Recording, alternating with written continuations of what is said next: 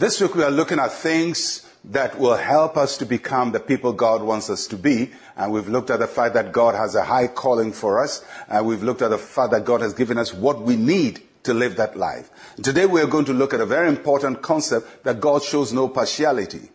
Acts chapter 10, verse 34.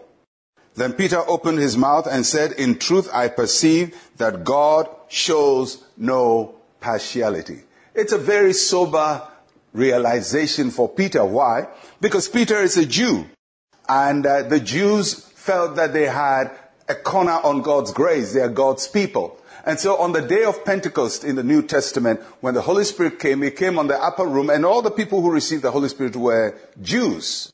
And now Peter goes to the home of a Gentile, an outsider, and he preaches the word of God, and they receive the Holy Spirit in similar manner as they did on the day of Pentecost. So he came to the conclusion, if God will give Gentiles the same Holy Spirit as the Jews received on the day of Pentecost, then God shows no partiality. It's a very sobering thought for he himself. He has grown up thinking, they are chosen people, they are unique, and their experiences cannot be appropriated or enjoyed by others. But God showed Peter that God shows no partiality. That truth that Peter found is still truth today. God shows no partiality. We need to drill down that concept in our minds. Because, sometimes we live lives thinking that some people are more favored than other people. God gave them more than he gave me. God shows partiality.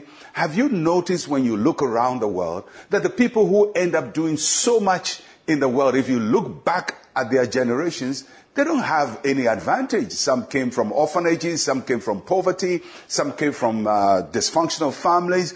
Some of the richest people came from very poor backgrounds. Some people who end up leading nations came from very distraught backgrounds. And yet, they got there. Why? Because where you start in life is not as important as where you are going in life. God shows no partiality.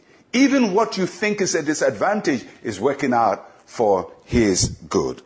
So God does not have favorite children.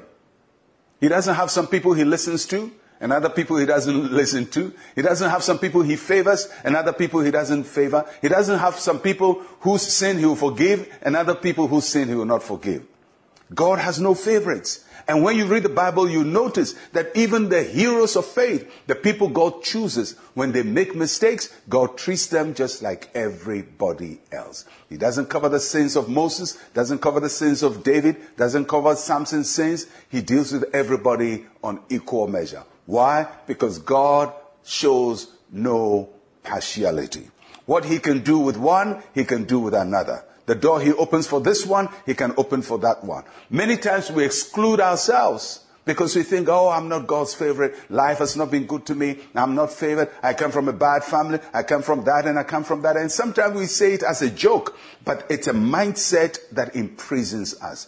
God does not show partiality. One of the biggest mistakes you can ever make in life is let somebody's success loom so large before you that you feel very insignificant. If this guy can do this, then who am I? I can't do anything like that. That God has favored them. And these days people use the phrase, God has graced them. And people say we are not grace mates. Who said that? We are all grace mates because God's grace is the same to all people. People apply themselves differently and get different results. But as for God, he will give us all favor. He'll give us all grace. He'll give us all opportunity. What you do with it is what will determine the outcome of your life. God shows no partiality. And God has no favorites anywhere, in any country, in any continent, in any class of people. And if you can trust him at any time, he will show you his favor. Let us pray. Say with me, Heavenly Father, your goodness towards me is the same to all your children. I am blessed beyond measure. In Jesus' name, amen and amen. Well, I'll catch you again tomorrow. I'm Pastor Mensa, Otabil. Shalom, peace, and life to you.